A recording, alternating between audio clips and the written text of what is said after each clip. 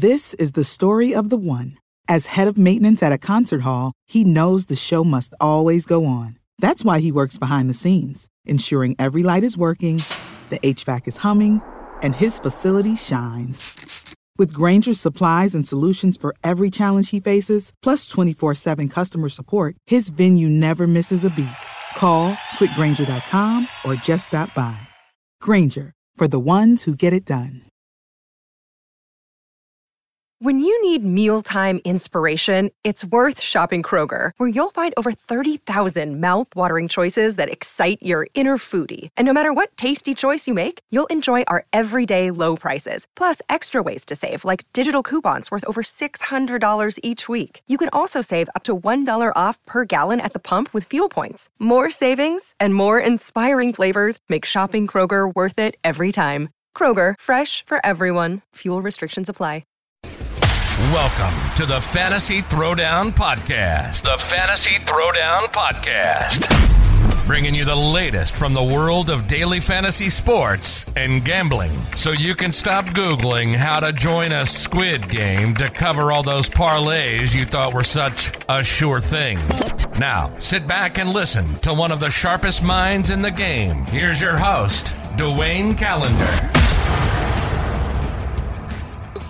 Not have a lot of time, so we're gonna just get right down to it. We've got Monday Night Football, the last wild card game for the playoffs here, between the Rams hosting the Cardinals. I know yesterday there was a lot of talk about the Cowboys and what happened in the last 14 seconds. Let me be clear. For the Cowboys fans insisting they got robbed, you cannot get robbed of a game that you had no business being in, and the only reason why you were involved was because Jimmy G was trying to give the game back to you. You can't get robbed of a game you had no business having any business being in. And two, if you knew the actual rules, you would know that the Cowboys themselves only have themselves to blame, because they were supposed to hand the ball to the umpire instead of trying to hike the ball themselves. Everyone knows, who's ever played football knows, the umpire has to touch the football. This isn't anything new.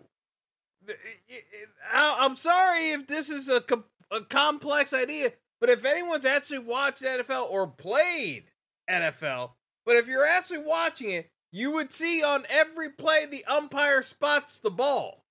So when the Cowboys, and again, this is an idiotic play call, it's 14 seconds left.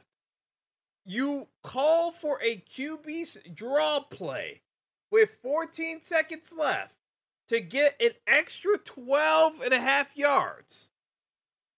Because that's what they were generous enough to give you 13 on the slide. It should have been 12 and a half, but whatever. They still give you a generous spot. You yourself try to spot the ball further up. The Cowboys fans claiming that the refs cost them the extra time they needed to spike the ball. You actually have to give the ball first to the umpire. You can't just grab the ball and spike it yourself. It doesn't work that way. The fact that the Cowboys didn't even know the basic 2-minute drill that they were trying to execute for the play just shows how ludicrous that play call actually was. And if Mike McCarthy isn't fired by the end of the week, I don't know what Jerry Jones is doing. Because you were getting hammered by the 49ers, a team that, again, isn't going to set the world on fire. And if not for Jimmy G just having one of those Jimmy G moments, I told you guys about this, where Jimmy G is good for at least 2 F-ups per game. Probably more, depending on how high pressure the situation is. Jimmy G was a total mess in that second half. Let's just be clear. The Cowboys had zero business even being remotely in that game. The Cowboys should have lost that game by at least 17 points yesterday, if not for Jimmy G. It's kind of crazy how that game even went down the way it did. But, again, it's Jimmy G. So, that's all I'm going to say about it for now. We'll probably cover it on later in the week, but we don't have a lot of time here, so let's just talk about this game tonight. So, the Rams favored by 3. I don't like either one of these teams, to be honest, just because they started out hot, hit a rough patch, plateaued, and they've been trying to find their footing ever since. The problem is the Cardinals tailed off even harder than the Rams did. So I still have to take the Rams, even though I don't trust the Rams, because Matthew Stafford is good for at least a pick in this game, in my opinion. And he might even throw a pick six. The thing is, both of these QBs are very capable of throwing multiple interceptions in this game and possibly at least one pick six between the two of them. Maybe both of them will throw a pick six. And I say this because Kyler Murray has been getting they've been getting blitz pressure up the middle from teams in this entire second half of the year. Cliff Kingsbury has had zero answers for this offense, trying to figure it out. And Kyler's response is to backpedal away and then try to throw off his back foot, which is a recipe for disaster. Matthew Stafford has been airmailing passes for the better part of a month and a half now, going on 2 months, with just terrible interceptions and, throwing pick sixes. I'm telling you, folks, it makes sense playing the defenses from a DFS perspective tonight. Even though there's so much offensive talent on both sides of the ball, you would think it's a terrible idea to play defenses. The thing is, I don't know which team is going to be able to assert dominance because they're so inconsistent at what they're doing that I have a really tough time. Now, the only thing that I'll say about this is Cliff Kingsbury has never been a good coach. This just dates back to college. And in any high-pressure situation, Cliff Kingsbury always comes up small. So, in my opinion, I would say you can bet the Rams, and you can bet the turnover prop for Kyler Murray and Matthew Stafford. Matthew Stafford was minus 130 to throw an interception today, and Kyler was, I think it was plus 115 to throw an interception on the over-under. So I'll be perfectly honest. I like the props on both QBs to throw interceptions today because I don't trust them. I don't trust them with the ball. And at the end of the day, you're going to be having defenses that are going to look to make plays. This is kind of a tricky spot, to be perfectly honest. I could see where we're going to get turnovers in this one, and I don't know for sure if we're going to see anything along the lines of a shootout. I'm not entirely certain of it because I see these offenses struggling tonight, and it's not really a guarantee. Now, I figure Antoine Wesley at 1,800 on DraftKings is going to be one of the most popular plays. Obviously, everyone knows who Cooper Kupp is. So the Rams wideout is just going to get stuffed in lineups everywhere. You're going to see a ton of Cooper Kupp captain. Me personally, I will probably have some Kyler captain, but I think it's due to Arizona likely being the spot where they're going to need to run the ball with Kyler to keep teams honest and bootleg and get creative. The thing with Kingsbury the last month and a half is just that it's just such a vanilla offense that teams have been shutting it down, and he hasn't had a counter.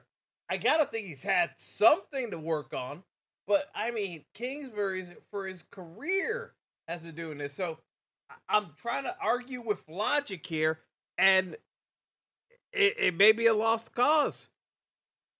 Because Kingsbury could be just that dedicated to his style that he's not willing to adapt, and he's going to get hammered for it.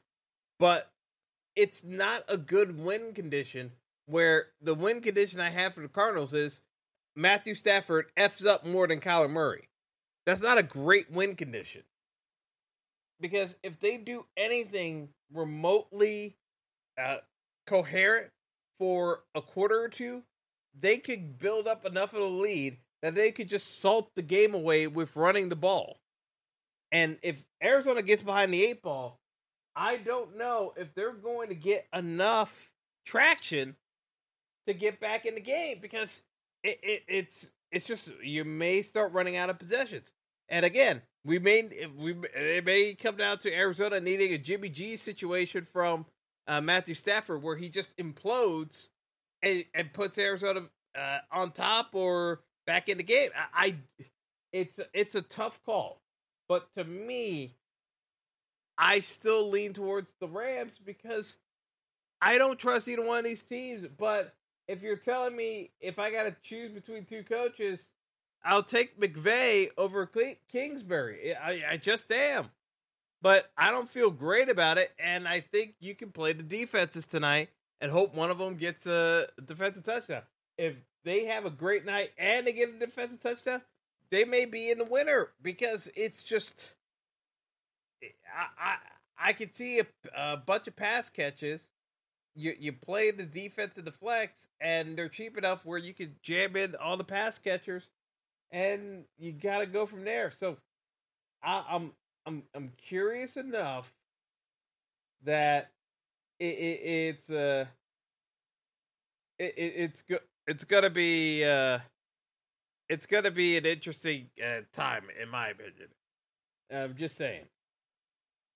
But that's pretty much it in terms of the breakdown. This one's a hard one.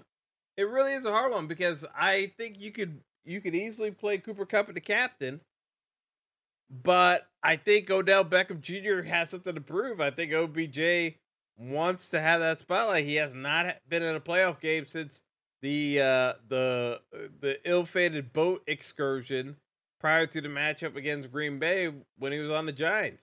I can see Odell having a good game. I can see Van Jefferson having a good game.